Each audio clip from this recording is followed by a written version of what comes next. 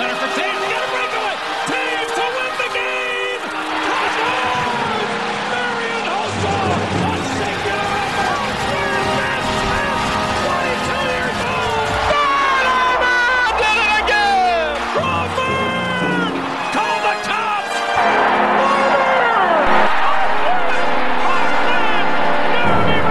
Patrick Kane putting on a show up, and the Blackhawks are on the verge of getting rid of the Red Wings. And the Blackhawks. Welcome back to another episode of Musings on Madison here on the Second City Hockey Podcast Network. I'm your host, Dave Melton, the site manager at Second City Hockey. You can find me on Twitter at DMelt57, and we've got some actual regular season Blackhawks hockey to talk about. So without waiting anymore, I'm going to bring in all my usual line mates who have assembled this evening to talk all about it. Up first, the analytics darling of Second City Hockey you can find on Twitter at Jehovah's Witness. No doubt their ears still ringing from the music festival they were at last weekend. It's Shepard Price. Hi. If my voice starts to go, it's because I was screaming literally every song Paramore performed. Because they're perfect. They in their hour-long set, I knew every song. So. How many miles from the stage were you? Because I feel like Austin City Limits is not a small festival. Okay, I wasn't as close as I was for Spoon, but I got pretty close. I was able to see, I was actually able to make out Haley on the stage. That's good. And if you know Paramore, you know that Haley's a small woman. She's not large, no, but she is an intense stage performer. Yes, and the fire red hair. Very. Oh, she's back to the red hair. Good for she's her. Back to the red hair. All right. Well, that's the music festival reporting for this week, because I had the last few weeks. So thank you, Shay, for picking up the carrying the torch in that tradition, I guess. I don't know where I'm going with that. Look, I'm just going to stop talking to keep moving along. Up next, on Twitter at Mill182, he is the Second City Hockey. What Patrick Kinlan is to Drug Church, it's Mill Savage. You know, I saw a dude with a sweet. I saw a dude with a sweet DJ. Drug Church shirt at B Kitchen. I was at B Kitchen last week to see Webbed Wing, so that's cool. I have a giant Modelo, by the way, right now.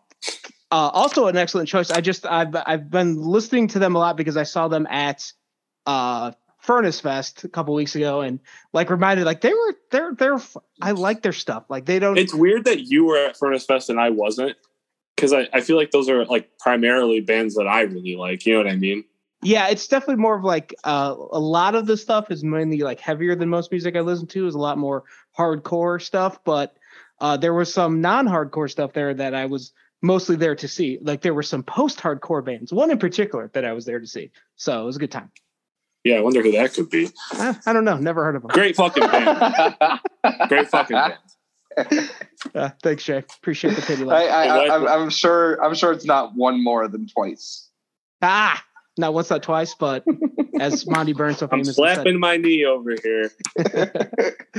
Also with us this evening, she's not on Twitter, but you can find her at secondcityhockey.com under the name LBR, where she is the Second City Hockey bull and wall of text. It's Betsy. I haven't been to see anything live music-wise in a hot minute, so I can't contribute to. I really, really want to go see live music. There just hasn't been anything worth it to come through the Atlanta area for money. Really? Because I feel like Atlanta's a pretty major American city, and that most tours would roll through that city. They do. It's just what do you want to pay for? You know, right?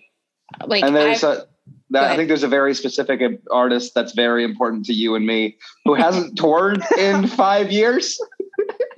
Speaking of that, how much do you guys think I'm gonna pay to go see Blink?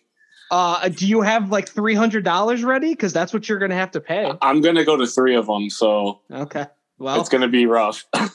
Well, I was gonna go to Music Midtown, but it got canceled. And Paramore comes on the 15th here, but I didn't get tickets, and the secondary market sucks. Honestly. Oh, yeah. I'll see when we get closer, I'll see if they start to get cheaper, and maybe I'll go. I'm one of those people that I have to be close enough to see. I have friends that are I just want to be there. And I'm I'm not paying a lot of money to not be able to see facial expressions. Right. No, I see. I'm similar to you. I don't need to be at the rail because usually a lot of like there's going to be a giant pit behind the people in the very front, and I don't need to be anywhere near that because I'm old now. But I also I cannot, if it's a band I'm really, really into, I have a really hard time watching them from too far away. And it's mainly because I need to be up close enough to where the people near me are just as into the band as I am. And those people are always the ones up close. Yeah. So it's just, it adds to the overall experience. Like if I remember I don't remember the band, but I had one show where these two assholes talked during the entire headliner. And I couldn't hear the band. I could only hear these two people talking, and it ruined my whole night. So that's a lesson learned there. I have to be up at least close enough to some like-minded individuals. So I think that's what I don't know how early you're gonna have to get to these shows, Betsy, because Atlanta, I imagine, similar to Chicago, has some larger venues, but maybe they got some small ones too. You can find. I mean, in the city, there's really there's Phipps, which is what the fuck, State Farm now. Is that the basketball, Atlanta Hawk Stadium? Yeah, it's where the Thrashers used to play too. And then there's BMW. What the fuck? Mercedes-Benz Stadium. Yeah, Mercedes-Benz. Yeah, I'll be there in a month to watch the Bears lose to the Falcons. Maybe they'll end in the Bears could win that game. Yeah. They're right. They're like right next to each. They're like pretty close to each other. And then there's a smaller venue called the Masquerade if you're going to see something like cooler. Oh. Cooler than a band or cooler than a Bears game? Cooler than a Bears game, but something that's a little bit more intimate, more indie or smaller. But otherwise, you have to go out to like the amphitheaters that are outside the perimeter, and I don't really want to do that. I'm outside the perimeter right now, but if I was I don't want to go anywhere else outside the perimeter. The perimeter is Atlanta has a highway that goes around it. So anything inside of it is inside the perimeter, anything outside. You guys are learning everything about the geography. I can't wait. I'm gonna. You're going to be my Atlanta correspondent when I go down there for this game. You need to inform me of all these things. So well, don't expect. There's a lot of clubs in Atlanta. There are, but don't expect you to be able to take MARTA, because in Chicago you can take the train everywhere. MARTA is not great. As the public trans, it will go down to Mercedes-Benz and Phipps though. There's a station right in there, so depending on if you are on that line, you could go straight to and from. But we could talk about this more, but it depends on where you're staying. If you could just use that, but you can't go out. It only really goes in a couple of directions and not around. And where's the Masquerade at? So the Masquerade is I hope it still plays music because I just went by there, but they're redoing that whole area. It used to be all gravel and it's off North Ave. It used to be bright purple, and you used to have Bacon Fest there. Yeah, no, they still have shows. My friend's band's there in December. Okay, yeah. So it's Silver now, I want to say, when I passed by it. I think the Goat Farm's not far back, and they sometimes have shows. There is also the Tabernacle. That's the old church. Yeah, that's the Foo Fighters, the live, when they did the pay-per-view, they did it from the Tabernacle. Are we just going to gloss over? She just said Bacon Fest, and we're just going to let that sit there? Tell me more. No, it's a festival about bacon. Yeah. Remind me when next time that comes up on the calendar, please message all of us and we will go, because bacon. Yeah. A festival about bacon. No problem. No, the Tabernacle Foo Fighters show, it's on YouTube still, which is awesome. Dave Grohl climbs up the balcony during Stacked Actors to play the solo. It's an old church, and it's very, very cool. If you go up to the top though, you feel like you're going to fall over and fall to your deaths because it's so steep up there. And it's also really old, but they also do tapings. I'm going to a Daily Show taping at the end of October. I've seen Conan there when he did went around the country and did his stuff. So Tabernacle and Masquerade were cooler venues than the arena shows, even if just more intimate and cool. I'm looking at the Masquerade schedule, and it's a bunch of bullshit I like. So, well, I think just in general, that's the one benefit of being fans of genres. If you're a fan of pop acts, I mean, I don't want to begrudge anyone who listens to that music, but those often get played at bigger venues. So the nice thing about enjoying punk rock bands is you get to see smaller venues and you don't have to fight massive crowds. But you want to talk about some Blackhawks hockey, I guess? So yeah, speaking of places where there will not be massive crowds. There we go. There's our segue. Thank you, Mel. Appreciate it. I was trying to find a way to make that left turn into Blackhawks hockey, but wasn't landing. That's a fucking rough left turn, Dave. Yeah, it's a bump. It has not been paved for sure. Nope. But hey, the Blackhawks played 3 games in the last week. They lost to the Avalanche. Shocker. They lost to the Golden Knights. Excuse me. They lost to Shea's Golden Knights 1-0 because that's right. Yeah, that's right. Congratulations, Shea. I hope you enjoyed that. That is your team's participation trophy. And then 1-0. And then the Hawks destroyed the upstart San Jose Sharks Saturday night 5-2. Surely announcing their presence as a legitimate force in the NHL. Let's go! Yeah. All right, Shea, that's enough. That's a little over the top on the sarcastic laugh, but just your early impressions of the 2022-2023 Chicago Blackhawks for real this time. They're so bad. They're so bad. Just so bad. So bad. Yeah. Well, I mean, we didn't expect them to be good. No. Yeah. My general thoughts are like they score more. Jonathan Toews out of nowhere having a bounce back season. 2 goals so far. Jonathan Toews looks like a very good hockey player again. Right. He's trying to get the fuck out of here. We talk about trade meter. He's already like lifted his. Yeah, I made I updated the trade meter in a post today and made the joke about just put Sam Lafferty as through the roof because he had the one really good game, which I'm sure we'll talk about more. I forgot to update Toews though. Like that value's on the way up. Yes, it is. And Kane is not. Well, he's been kind of invisible. That top line of and I use the word top very it's more by default than anything else, but that top line of Domi, Kane, and Athanasiou does not appear to be clicking very well thus far. No. Almost like none of the 3 players have ever played together before. Or no, they don't belong together. They don't. Feel free to elaborate. Khrushchev should be with Kane. Yeah. Okay. That's why. Go ahead, Beth. Andres, because I'm not going to try to pronounce his last name. Andreas, nice to see you. Yeah. He is fast. He's Stallberg. Okay. He is. That's who he is. And then he's fast. You have to toss in the butt then if you're going to explain why he's Stallberg. Oh, he's Stonehands. Okay. And he's always had Stonehands. Last season, in a very small sample size, he shot at like over 15%, and had 11 goals. Like that's.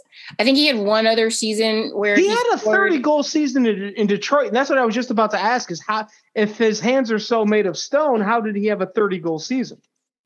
How does anybody have there's lots of people that have those Hagel was on route to get 30 goals, when he was with the Hawks, but we know he's not like a traditional 30-goal scorer. And Andre, he probably can score 15 to 20 roughly if he shoots a lot, which he does generally, and gets in close, but he can't finish off a breakaway.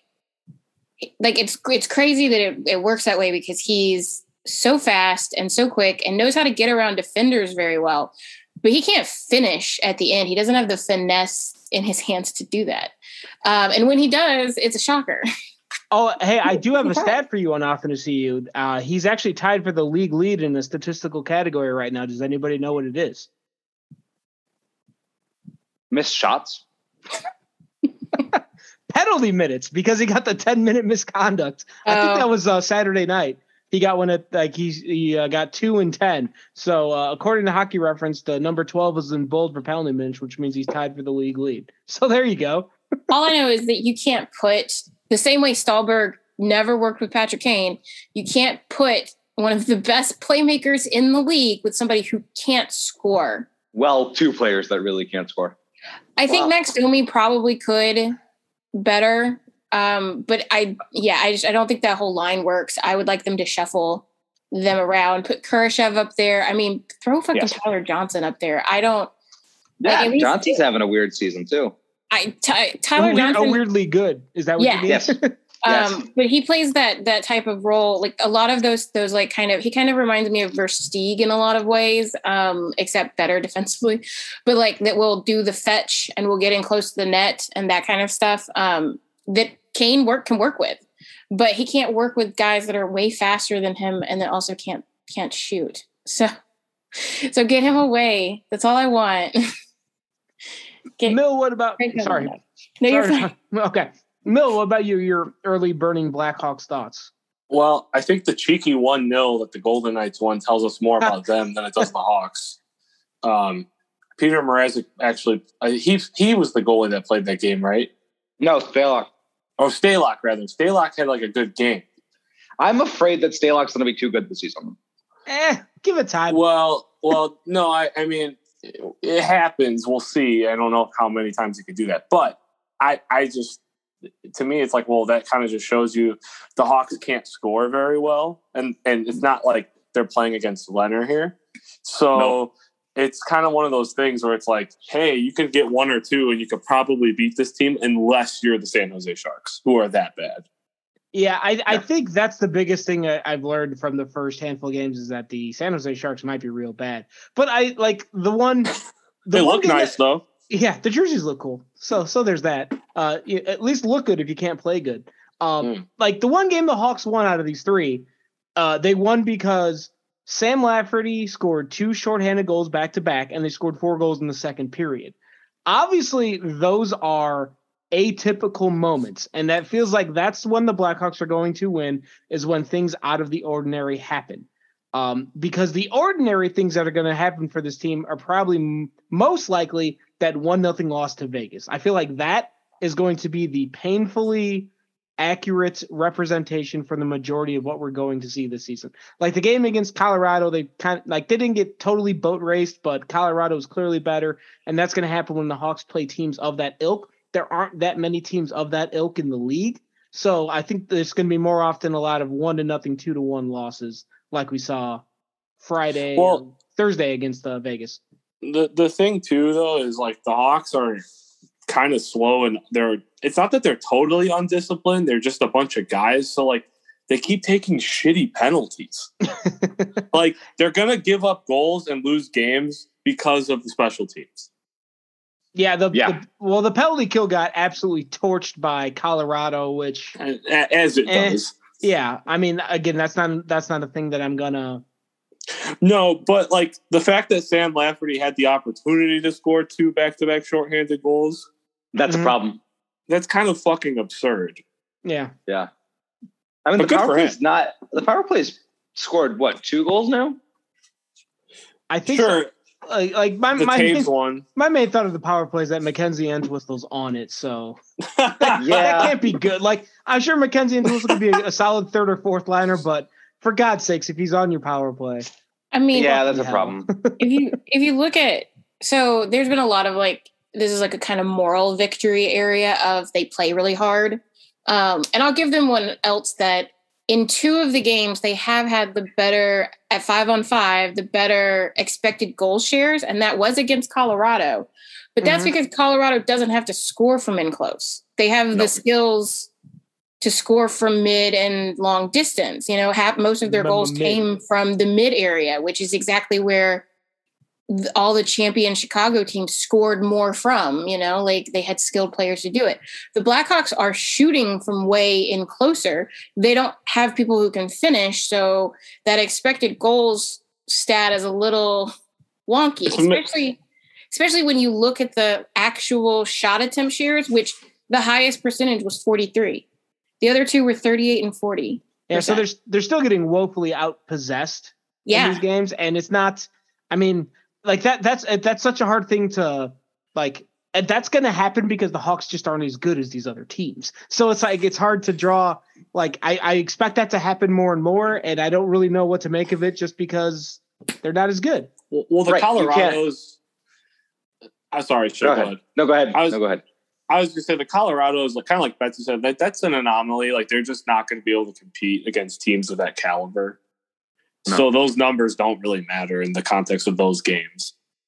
Like what Betsy explained, like they're going to look better, but that doesn't take into account that the Hawks can't fucking score because they don't have hands. And Vegas is kind of, we all know Vegas has that kind of problem too, that they can get in close, but they have some trouble scoring. And they absolutely demolished the Blackhawks in expected goals. So I think if a team is good at getting in close, the Blackhawks are going to get destroyed in that stat anyway. But the good teams, like the especially good teams, are not going to need to do that. They're just going to be like, fine, if you want to come in, I know you're not going to do shit. Essentially, they're going to be like, go ahead, Andres, get as close as you want. Yeah, all right, I'm going to head out. Yeah. What were you going to say, Shay? This is going to be a hard season to grade Luke Richardson on. Yeah. I said, Coach, like the games that you should look at are the games like San Jose, I think. Like those bottom 5 to 10 teams and how the Blackhawks. Then we're soaring, Shay. Yes, exactly. The bottom 5 to 10 teams. Because think about how untalented this roster is, and especially how untalented this roster will be after the trade deadline. Yeah.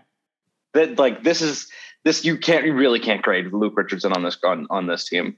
Yeah, I mean, I think the idea it's such a hard thing to get into like the intangibles and stuff like that about what a coach imparts on his players and whether or not they're playing hard for their coach or whatever. But I mean, it does, at least on it from the surface, it does look like they're playing hard so far. We'll see what happens when they get into January and February in this season that is not expected to be fun rolls along.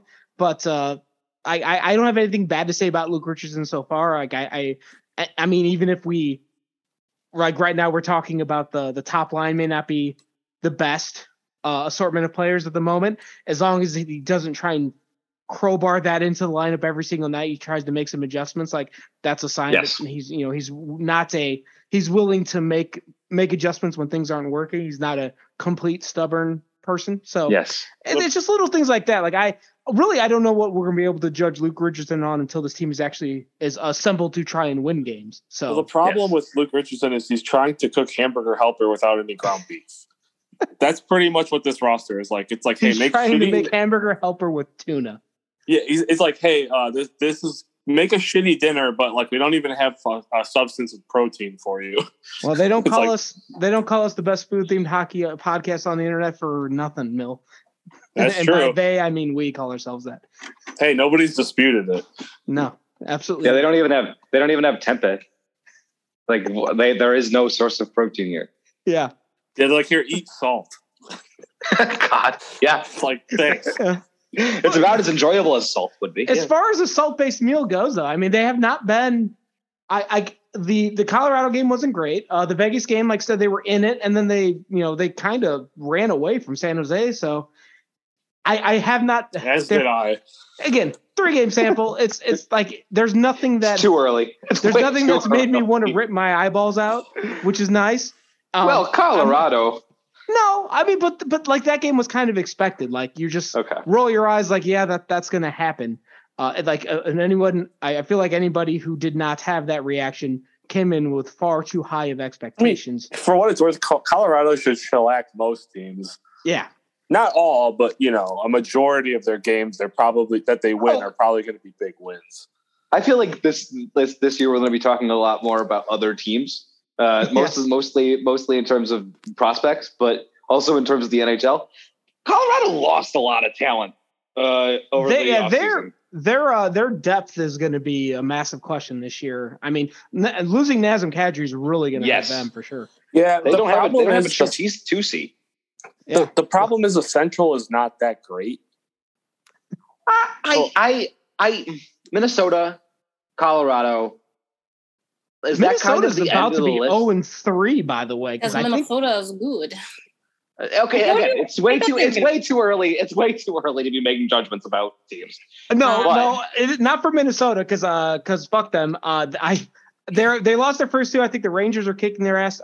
They're losing to the Avalanche tonight, so they'll be 0-3. That'll be hilarious because it just is, because it's Minnesota, and that always happens to them. Sorry, go on, Shay. But like they have talent. Minnesota's going to be a good team. They were a possession monster last season. That's not going to change this year. It's more about goaltending this year, and it's good that the Blackhawks cut ties with Marc-Andre Fleury when they did. Apparently, clearly. Got a second round pick for him. Who got fucking blasted the other night. So like, yeah, the end of like that's the end of the list in the Central, because like the Blues are bluesing, and then the Dallas Stars aren't really anything. And Nashville's the most hot and cold team of all time. Yeah, Nashville is all goaltending. If UC Saros isn't in Vezina contention this year, they're not going to go anywhere. Conversely, if he is, they might go undefeated.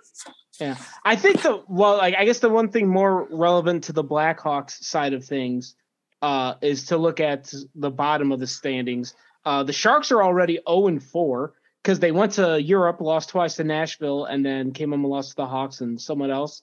Columbus is 0-3. I think I had them as like a low risk in the threat to the Hawks getting into the Connor Bedard sweepstakes. The Devils are 0-2. I think I initially typed them in and then deleted them. I just had them like somebody had them in their power rankings at like 28th or 29th, which I was surprised by. Because they have all the offseason stuff. Although they have lost their first 3 games, so I guess we have to keep an eye on them for a bit. Hey, quick overreaction. I know it's early; it doesn't mean shit, but my Penguins pick is not looking too bad. No, it's not. Hey, you want to know something hilarious? The Toronto Maple Leafs lost tonight to the Arizona Coyotes. Dude, they suck. Arizona or Toronto? Toronto. Well, clearly Arizona sucks, but Toronto blows right now. So they lost to Montreal. Yeah. And Montreal beat your Penguins tonight, so I guess that's not such a good thing. I know, but they are due. I mean, they shellacked Tampa and Arizona, but that doesn't mean shit. That game ended in overtime, and it must have just ended because guess who scored the game-winning goal in overtime? Kirby Dach. There you go. So maybe just to motherfuck us. Well, I think I saw a headline somewhere. I didn't read the story, but there was a suggestion that he and Sean Monahan have are off to a very good start together. Oh. So I'm happy for them and their blossoming friendship. I hope that they continue winning because that'll put Montreal out of the Connor Bedard sweepstakes. Go ahead. I was going to say, if you wanted to go around to the other former Blackhawks, Dylan Strome has 2 points in 3 games. He looks good too on the ice. Two primary assists. Good for him. Alex DeBrincat. Do you guys want to? No, I don't know if I want to. He only has 1 point, but in 2 games. But he's looked good. He's looked great. He was tearing it up during the preseason. Ottawa looks good in general. Who else is a former Blackhawk that we care about? Ottawa that we care about. That's a big asterisk. Ottawa's 0-2. Those are the only 3 that I could think of. Kubalik. Kubalik might be getting top line minutes because Bertuzzi's out in Detroit. So Kubalik might get another shot at the 30-goal season he had in Chicago. Well, hopefully, as far as guys I care about, I hope St. Louis sucks and they trade Saad somewhere else. Yes, please. Why is it? Yeah. Godet Gang, he hasn't played yet, so. Yeah, he's I think he died. Did he get waived? I can't. No, I don't. I think he made he's in Vancouver. He's in the Marlies. No, he's in the Marlies. Oh, that's right. Well, Toronto needs to call his ass up because they just lost to the fucking Coyotes. Dave, I was about to say that. They lost 4-2 to the Arizona Coyotes. Yeah. Dave, we got to work on getting Adam Gaudette on the podcast. Yeah, well, I'll work my Toronto Marley contacts and see what happens. I'll just tweet him. He'll probably respond. Okay. Well, yeah, we'll see what happens. Trying to think if there's any other Blackhawks observations I had related to the team. I only saw the 3rd game in highlights. I watched the first 2, and it's just I think so far it's kind of what you expected. I'm a little. I guess if I had one quibble with what they're doing so far this season, it would be that Jared Tenorti is getting 20 minutes a night. Look. If you want to tank, so fucking bad. That is one way to tank. I will grant them that. But if you're not going to play Alec Regula, get his ass down to the AHL. Like, what are we doing? Yeah. Like 3 games in a row, I just bitched about who is 25. Get him the fuck away from me. Well, they have 3 guys. So Jack Johnson actually hasn't been that bad, which is we're grading on a curve here. Because he's a nice guy. Well, hey, by the way, he just actually hasn't really been that bad. He shouldn't be playing that much, but full marks to Jeff Johnson for crashing the Avs photo op in this Hawks jersey. I appreciated that he did it. He absolutely should have been in that photo, and I'm glad he did. Sorry, Betsy, go on. I think one of the Avs players, somebody was like, "Come." They waved him over. Yeah. Well, yeah. I think that supports the good guy. The good guy assertion we keep throwing out for him that we hope is true. And then you've got Jack Johnson, who he can play. He's playing too much, but whatever. And you got the pylon, and then you have, Caleb. He's just, why is he being so what he is? I don't understand. I saw, I don't know where it was, but that was like, well, Caleb Jones is coming off. He didn't play in the preseason because he had that shoulder injury. Yeah. So maybe he's knocking off the rust. And my thought was like, this is kind of who he is, though. Yeah. That would make more sense if the mistakes he's making weren't the exact same ones he made last year. Yeah. Turning the puck over at the blue line a lot, not having great gap control. He's better at the blue, like protecting the blue line than some other players, but like, come on. Somebody in the comments said something and then they were like, you should go watch the game again. And I'm like, no, because it was painful to watch the first time. Like, no. I don't mind giving him more time. I would much rather give him more time than some of the other guys. And to be fair to him, last year, he did much better when they sheltered him, or optimized him for offense, even though he's not really that offensive, but he can, when he's not facing high quality of competition, he's usually decent. Ish, like I'm trying to be nice about this. I think he could be like a decent bottom pair guy, but you can't have him and the other two in the lineup and not want me to throw stuff. Yeah. To add to what Betsy's saying, if you're in the comments dying on the hill about Caleb Jones, just stop. Yes. Yeah. He's probably is a nice kid, but he sucks. Yeah. But I mean, the Blackhawks need a tank commander. And he's doing the job admirably. Yeah, well, meanwhile, his brother might end up with the second or third most points on the entire fucking team, and he's a defenseman. They might run Seth Jones into the ground because he played like 27, and 25 minutes or something like that. Like he played, like those are Duncan Keith minutes in the playoffs. Like stop. Yeah, he probably doesn't have an ounce of body fat on him. Yeah, but you don't.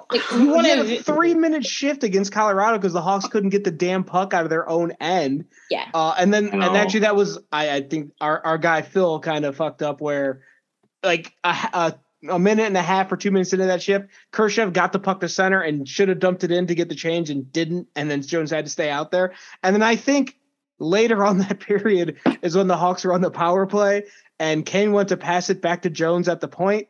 And Jones was standing in the neutral zone for some reason, and Kane's on ice mic caught Kane yelling, "What the fuck are you doing?" very loudly at Seth Jones, which I'm sure Kane has done that to probably every teammate he's ever had. It was just hilarious when it happened.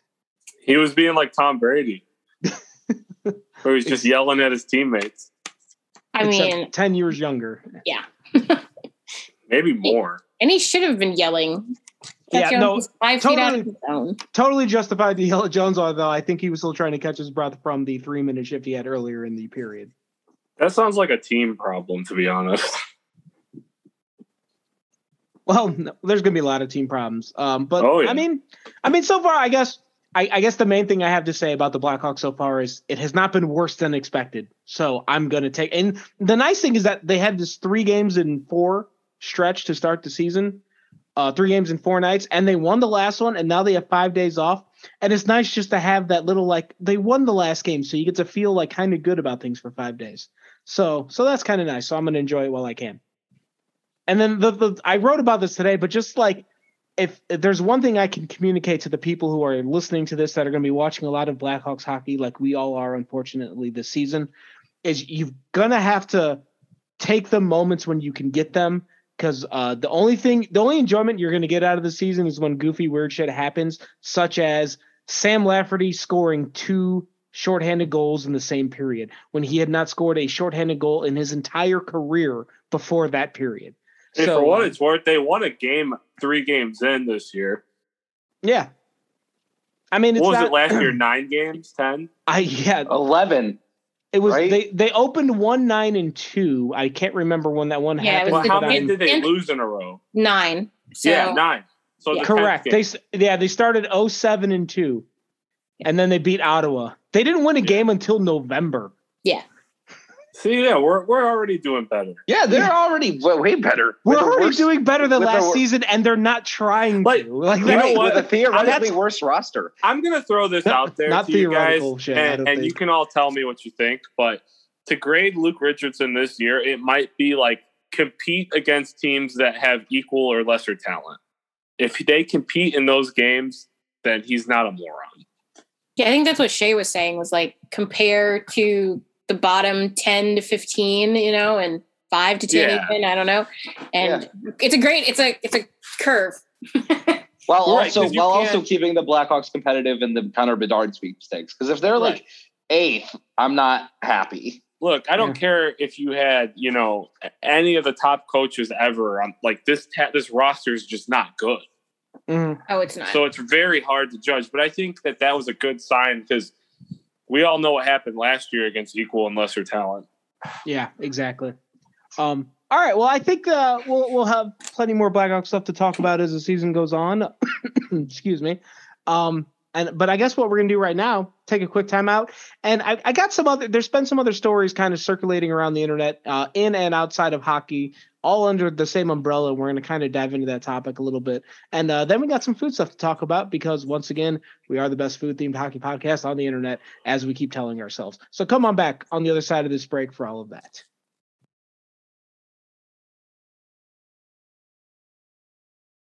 Welcome back to Musings on Madison here on the Second City Hockey Podcast Network. As promised before the break, we have this kind of open-ended topic I wanted to dive into with the group here, because there's been a lot of stories lately related to professional athletes and the care of their bodies and whether or not they're being let down by the teams in charge of them for the sake of winning or profit or whatever goal you want to slap it under the label of.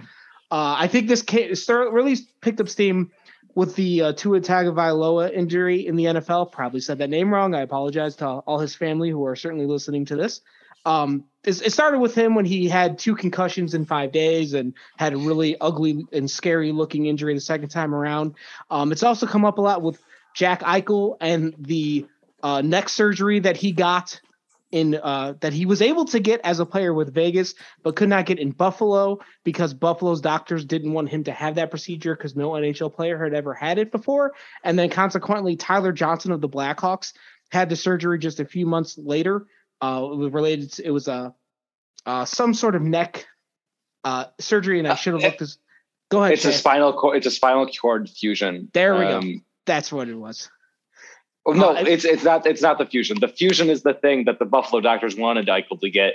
They added an artificial disc to Eichel's spine that Johnson also got. And now I believe there's also a third hockey player, but I forget which one.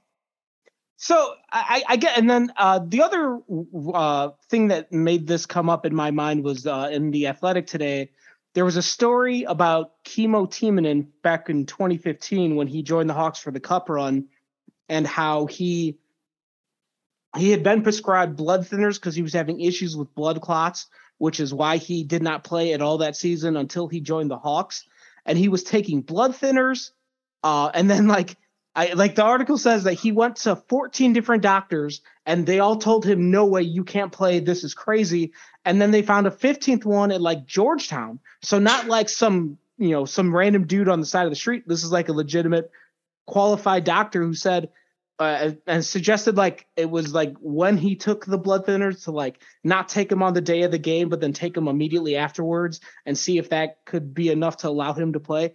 It got me just thinking about this overall idea of whether or not a player should sacrifice their short-term health for the glory of playing professional sports. And I don't really know where I'm going with it, but I just want to get the panel's thoughts, and we'll see where we go with this conversation because it's a topic I find more and more intriguing. And also, Milhouse shared something on Facebook that it was Rodney Mullen, who's a skateboarder, for those of you who didn't grow up in the Tony Hawk Pro Skater era.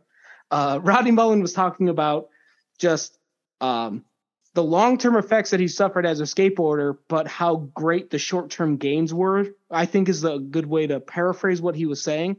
And so that like, he wouldn't sacrifice the way he feels now physically for the way the heights of skateboarding and everything he got to do made him feel when he was younger. So I'm just kind of just going to throw this over to Shay and see where it goes from here. Because I'm not really sure what my point, or if I even have a point. I just thought it was an interesting topic. So Shay, go right ahead. Yeah, I was on Eichel's side throughout that whole journey, and now he's a Golden Edge, so I'm certainly on his side.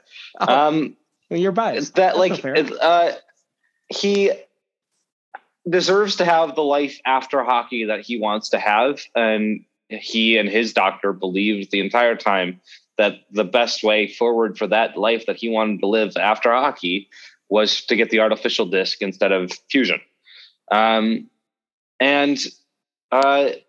That surgery isn't like unknown outside of hockey. Like right. MMA fighters have had it. Regular people get it all the time. It's something that like hockey is a sport that's built different, and it's one of the most expensive sports to play in the world. And so that sort of differentness is what I think owners threw owners off. But I'm not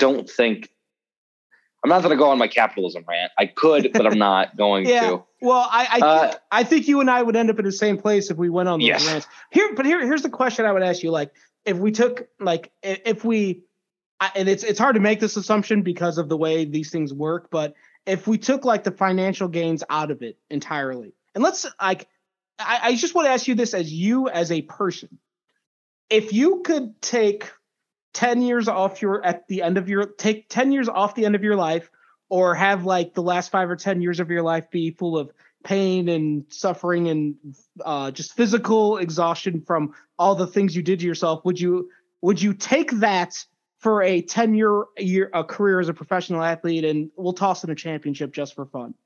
Do you think you would take that trade? No. I want to live to be the first person to hit 150 years old. And that one of the reasons I'm training to do marathons is because I want to be the first person to hit 150 years old and then just die in their sleep. Traeger. Yes. Okay. I want to live as long as possible and as well as possible those 150 years. But I also being a professional athlete is just not my dream. Yeah. Well, because I think that's part of where it boils down to, because I think there's a lot of people who are pro athletes who would make that trade in a heartbeat. And I think that's where it gets tricky, because I think the majority of the walking public, or just the majority of people in general, would not take that trade. But there's also the majority of people who don't play professional sports. Right, I don't want to hold this. Go ahead, Jay. Sorry. For the athletes who wouldn't make that trade, I think Jack Eichel is one of them. Don't force them to make that trade. Yeah, and that's the other thing, is you could be a pro athlete and still not want to do that. That's also totally acceptable. Betsy, what about you? What are your thoughts on all of this? And you could start just by answering the hypothetical I presented to Shay if you wanted. That's an impossible hypothetical, because like Shay said, I'm not interested in being a professional athlete, and my mentality is nothing like that. So, but on the top of that, it depends on what you're talking, because you're talking about two different cases here, because Eichel's surgery has not only helped other professional athletes continue their careers in their profession, but it is significantly, because there's two boxers and there's a couple of other athletes that have, like a ballerina, that they said not only did it help them continue, but it helped them after their career live more comfortably. Mm-hmm. That they felt like that they had less pain than some people that they know that got the alternative, which is the fusion. But then you have Timonen's case, which is he could have died like mid-game. Like, that's not a joke, because he had like massive blood clot, and he was doing blood thinners. And I know that like firefighters and such can in fact work on certain blood thinners, and like professions that are as like even more dangerous, but it depends on the type of blood thinners. So the fact that his doctor was being like, take them on and off, like that's a weird thing, but it also might mean that his type of blood thinners it was okay for, that's the type of thing that you could do. But then you have other players like Bergeron played with half his lung and disinflated. Yes. Marian Hossa he had something wrong with his spine where he couldn't feel one side of his body during was it 2013 or 2015? I don't remember the year, but I remember the discussion about this. Yeah, and those are all injuries that if they played with them, and they could have seriously injured them to the point where they could never play again.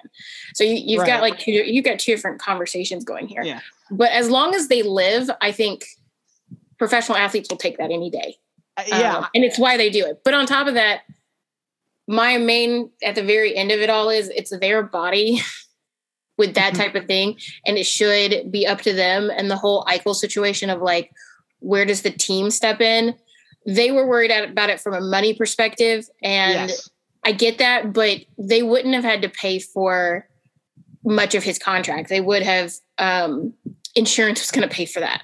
Yeah, well, I guess they're looking at the money they would have lost from like jersey ticket sales and jersey sales and all that but like that would have happened with any injury that could have happened. That's a freak accident injury that comes in the business of sports. So that's their own. They knew when they gave that contract, he could have at any time gotten a serious injury and been derailed. They just didn't like that he wanted to take his own body autonomy into effect for him.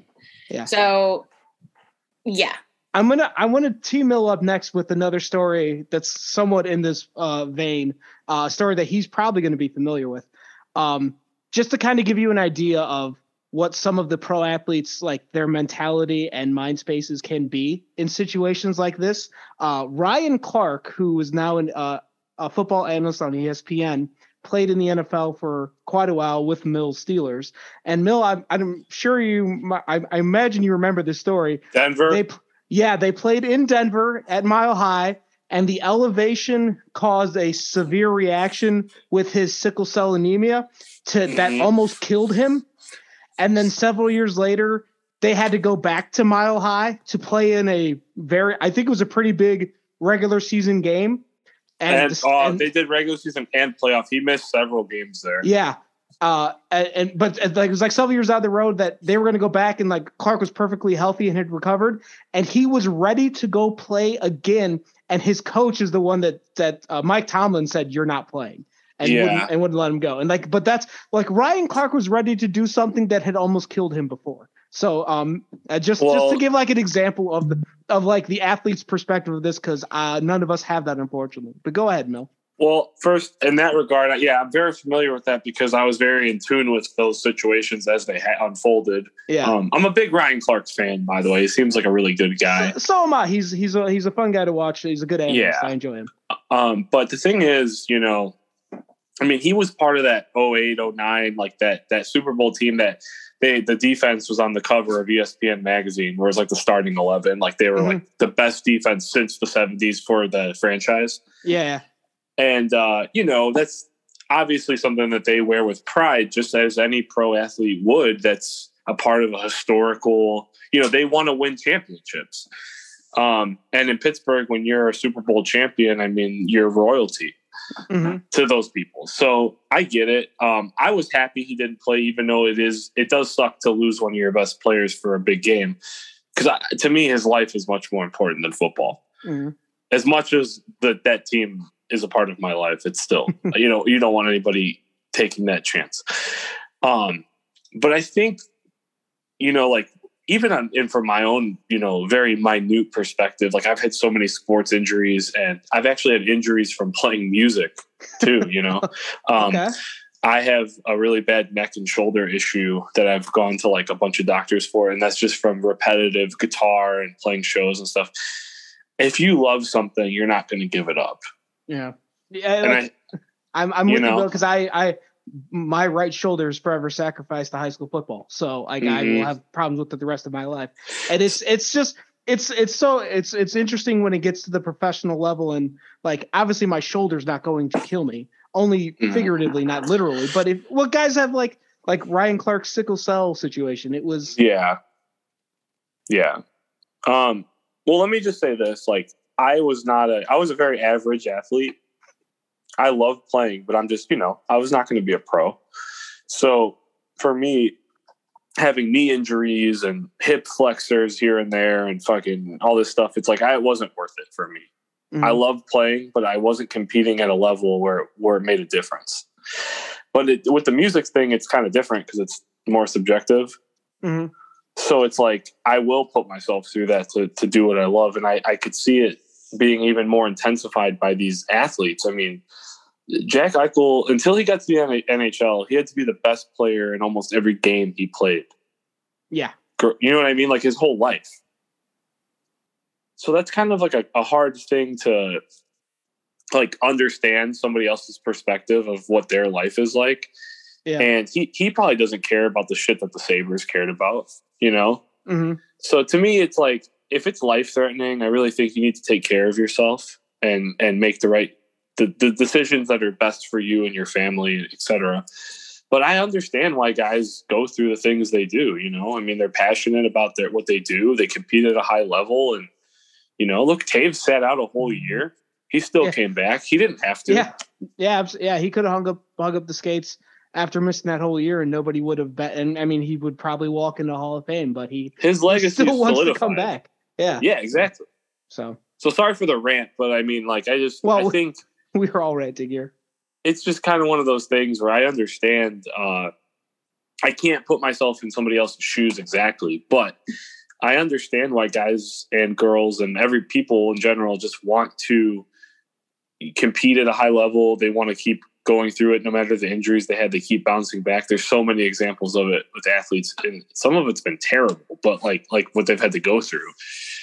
I just talked to a kid that's playing high school soccer and coming up a broken back.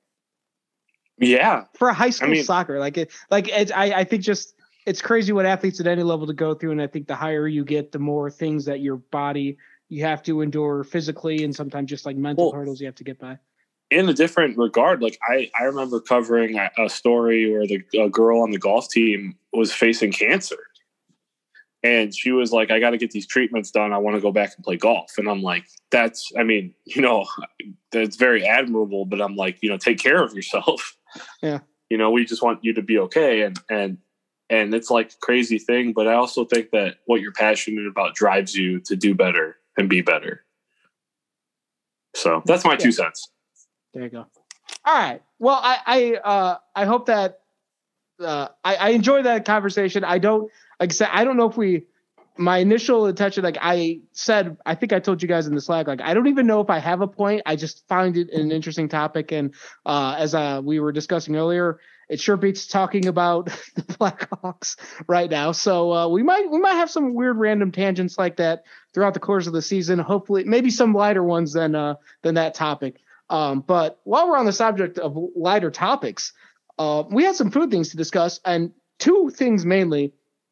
First off, as we discussed at the very beginning, Shay was at Austin City Limits, the big music festival down in Texas. So wanted to hear some thoughts on the food that you had there, Shay.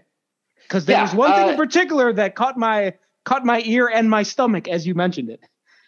Texas is, I think, for the goods and bads of this state, as a non-binary person living in this state, there's some major goods and bads. It's one of the best food states in the country, I think, just because of how the proximity to Mexico. So the Mexican food is insanely good. And also just like the Hispanic heritage the state has. There's a reason 2 of its biggest cities are named San Antonio and El Paso. Yeah. And so there's that, but also plenty of transplants from all over the country and also all over the world. Still, there is a lot of good things that just sprang up over the history of Texas, and that includes chicken fried steak. At Austin City Limits, they had a chicken fried steak poutine, which was fries, bits of chicken fried steak, and country gravy. Oh boy! And it was like I think the best things the best things I ate at ACL were all fries related, because they also had these pulled pork barbecue fries with pulled pork and all like the fixings that you would usually want on a pulled pork sandwich on top of fries. And then also Korean barbecue kimchi fries. So really good Korean beef on top of fries. I just had dinner and now I want to go have a second one. And like all of this is just like, and then also one of the best empanadas I've ever eaten. There was just like this chicken that just fell apart as you ate it, not in your hand, so it was messy, but like just as you took a bite, like it all just perfectly came apart as it should with an empanada.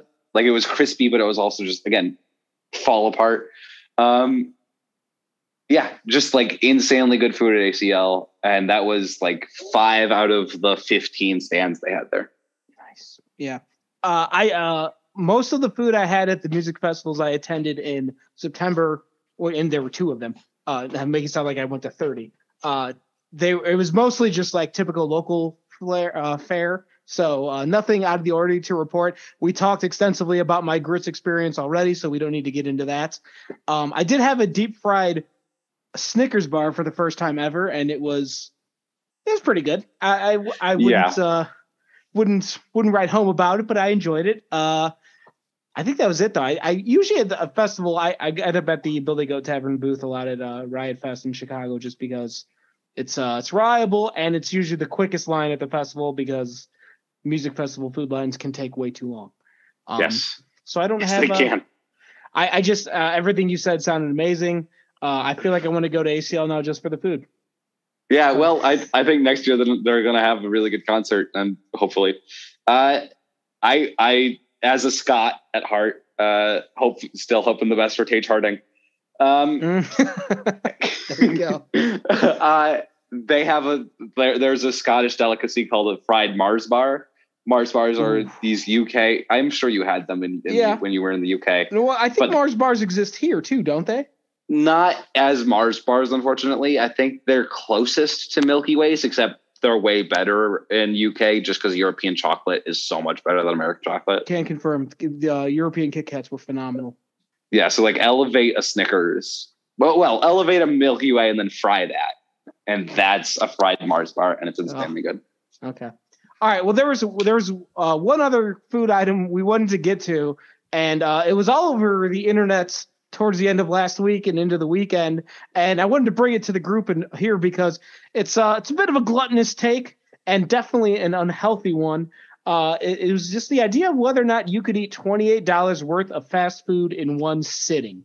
Mill or Betsy, if either one of you wanted to chime in first. We've heard some Shay's food experiences recently, so we'll swing the board over to you, Betsy. If what do you think? If you had to my thing is okay. So fast food, we were like, it has to have a drive-through, but like I was looking through this. I was like, she's been making menus, folks. You can't do it unless you want to die.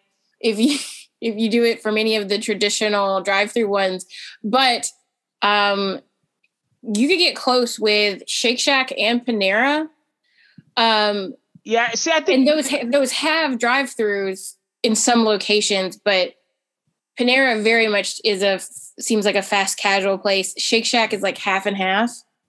In my hometown there is a Panera drive-through, so I will back you up on Panera. There's one right by me, that Panera with a drive-through. So yeah, I would you could totally that. Get. I can tell you. Hold on, let me tell you, May. I think Panera is almost. It's almost an easier one because their sandwiches. Yes. Their sandwiches are really expensive, and all you have to do is get a sandwich and a soup, a drink, and a dessert. And I feel like I'm not gonna lie, Betsy. I feel like that's I would grant you that you are correct that you could do this, but I also think it is slightly outside of the spirit of what they were getting at because Panera is almost too healthy. It's what could you eat that would be a gluttonous, wildly unhealthy amount of food? Shake Shack is the other one that I did because you can get because I did this, you can get the Smoke Shack, which is full of it's beef cheeseburger with bacon, cherry peppers. It's on a potato bun and cheese. And then you could get bacon fries. You could get any one of their shakes, honestly. But the one that I would get was the Choco salted shake. And then you get like a regular drink or whatever, and it'll come out to be with tax close to like $27. And that's all fattening. And the other part of this is, can you eat all of that? I think so. The thing is that when you go to Shake Shack, I always get like a drink to, and then I let my shake just sit there for a little while. And then when I'm eating all of the burger part, I'm going to drink the regular drink, which is usually maybe they have a grape punch there. That's really good. And then you eat your shake, but oftentimes you don't finish your shake there. You will take your shake with you as you leave the place, it's not always a stay there, but if you stay there and then it just depends on what you're doing. And if you get it through the drive-through, it's all a part of the setting. It just depends on how long your lunch is, but I think you could totally do it at Shake Shack. I just don't think you could do it in any other fast food place unless you want to die. I'm looking at like a White Castle, just a sack of 10 cheese sliders is $11.40. Yeah. And Jesus. I can barely eat those 10 anymore. I mean, I feel like this is something I would have been much more successful at late teens, early 20s than I am now. Partially because now I can't do that to myself anymore. Do you guys have the cookouts where you guys are? Have you been to a cookout? I know the concept of a cookout.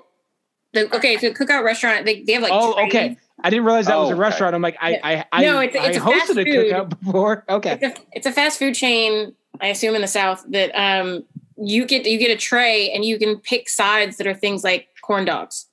So it's like it's like you want to get a burger or your side, and then your sides can be regular fries, all kinds of like topping fries. You could get a corn dog, you could get a quesadilla, you could do. There's all kinds of things that you could get for this tray, and even if you get like what essentially feels like their like 5-spotter tray is still only like $8, $10, something like it's not. I found their website. The farthest north they go is Kentucky. Mill, what about you? While we're, do you think you could pull this off? Is it $28? $28. Do I get to include a drink? Yes. Yeah. Okay, then you can go a drink, but not like a delivery fee or Grubhub charge. I got it pulled up right now. I could do it. So I got a Taco Bell order for $28.80.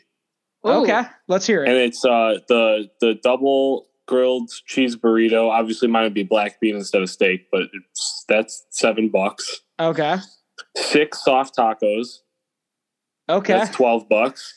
A cheese quesadilla is $5. Nachos and cheese and a large drink. You're gonna eat all of that. But the night before, I'm gonna drink a 5th of Milagro. But yeah, if I'd probably throw up after, but like I think I wouldn't feel good about it, but I feel like done. Damn it!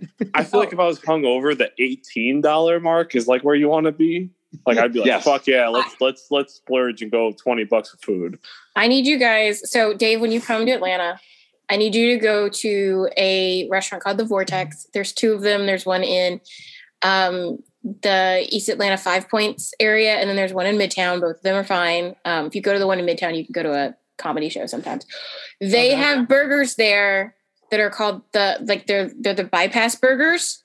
Oh, is this the place where you walk in and like you're wheeled in and you're like a patient, you're not a customer? Or no, that was the Heart Attack Grill. Yes, that's the Heart Attack Grill, where you're free to eat if you're over 300 pounds, I believe.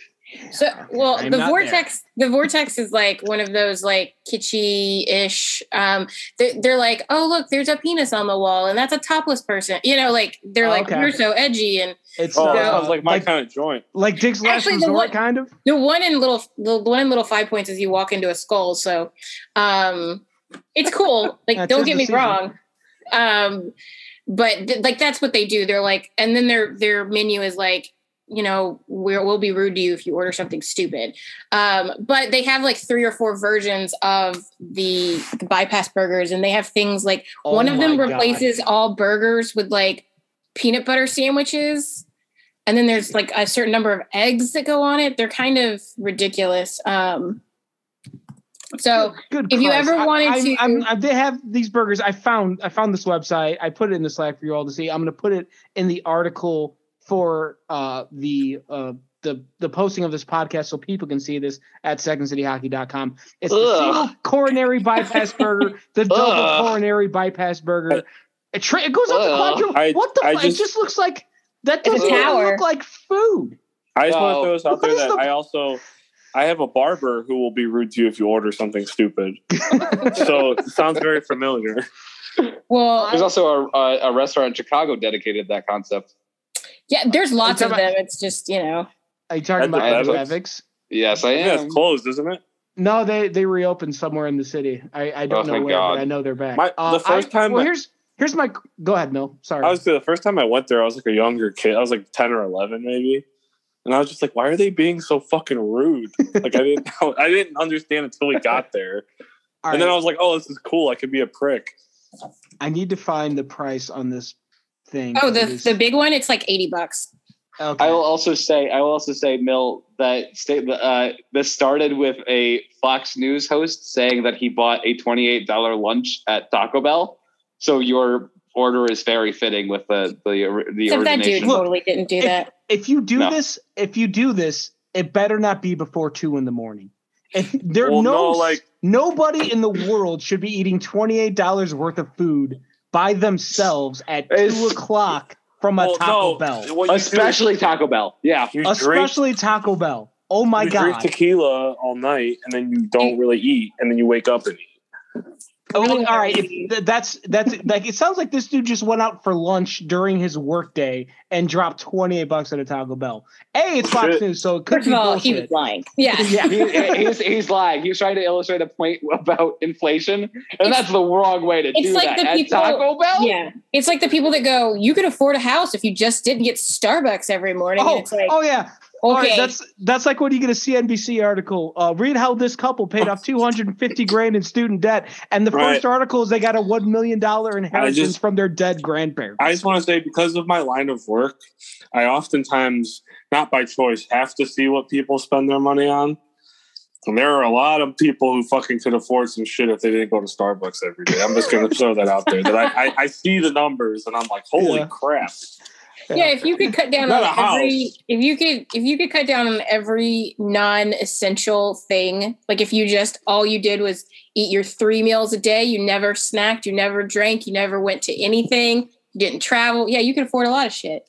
Yeah. But what's the fun in that? Exactly. Yeah, what's the point of living then? All right. Well, so I think the general consensus is that if we really, really wanted or needed to, we could probably do this, but we would regret it for the next 3 days. Oh, for sure. Because I put together 2 things and I'm sure there was a point in my life where I did eat $28 of fast food once, and I'm sure it was not a good point in my life. For many. If it was over like a span of like half the day. I couldn't even do like this stuff I put together. I couldn't do this in a day. I could not do this to myself in a day. I just have to be extremely hungover. Yeah. I would have to be, I don't think hungover would do it. I think I would have to still be drunk and just, or like fucking stoned off your ass. Yeah. I would need chemical enhancement. I would have to be fresh off Badwater, which is 135 miles through fucking Death Valley in order to eat this stuff. I feel fine without it. Yeah. All right. Well, I'm glad we got to the bottom of this. The Second City Hockey investigative team at your service. So that's going to do it, I think, for this episode of Musings on Madison, unless there's something else that we need to get to. Nah, I think that's plenty. So once again, the whole group is Shay is on Twitter at Jehoshaphat's Witness. Mill's at Mill182. I'm at DMelt57. The main account is at 2ND City Hockey. Betsy is on Twitter, or she's not on Twitter, but she's at secondcityhockey.com under the name LBR. And that's where you can find all of our stuff at secondcityhockey.com. Plenty of game recaps, previews, and all that stuff. And also starting this week, we're going to start having some prospect updates coming your way, since that's what all of this is about this season anyway. So keep an eye out for that. We'll be back next week with more podcast stuff. And we're in the regular season mode now, so we'll probably be around just about every week. And that includes next week. And we'll talk to you later.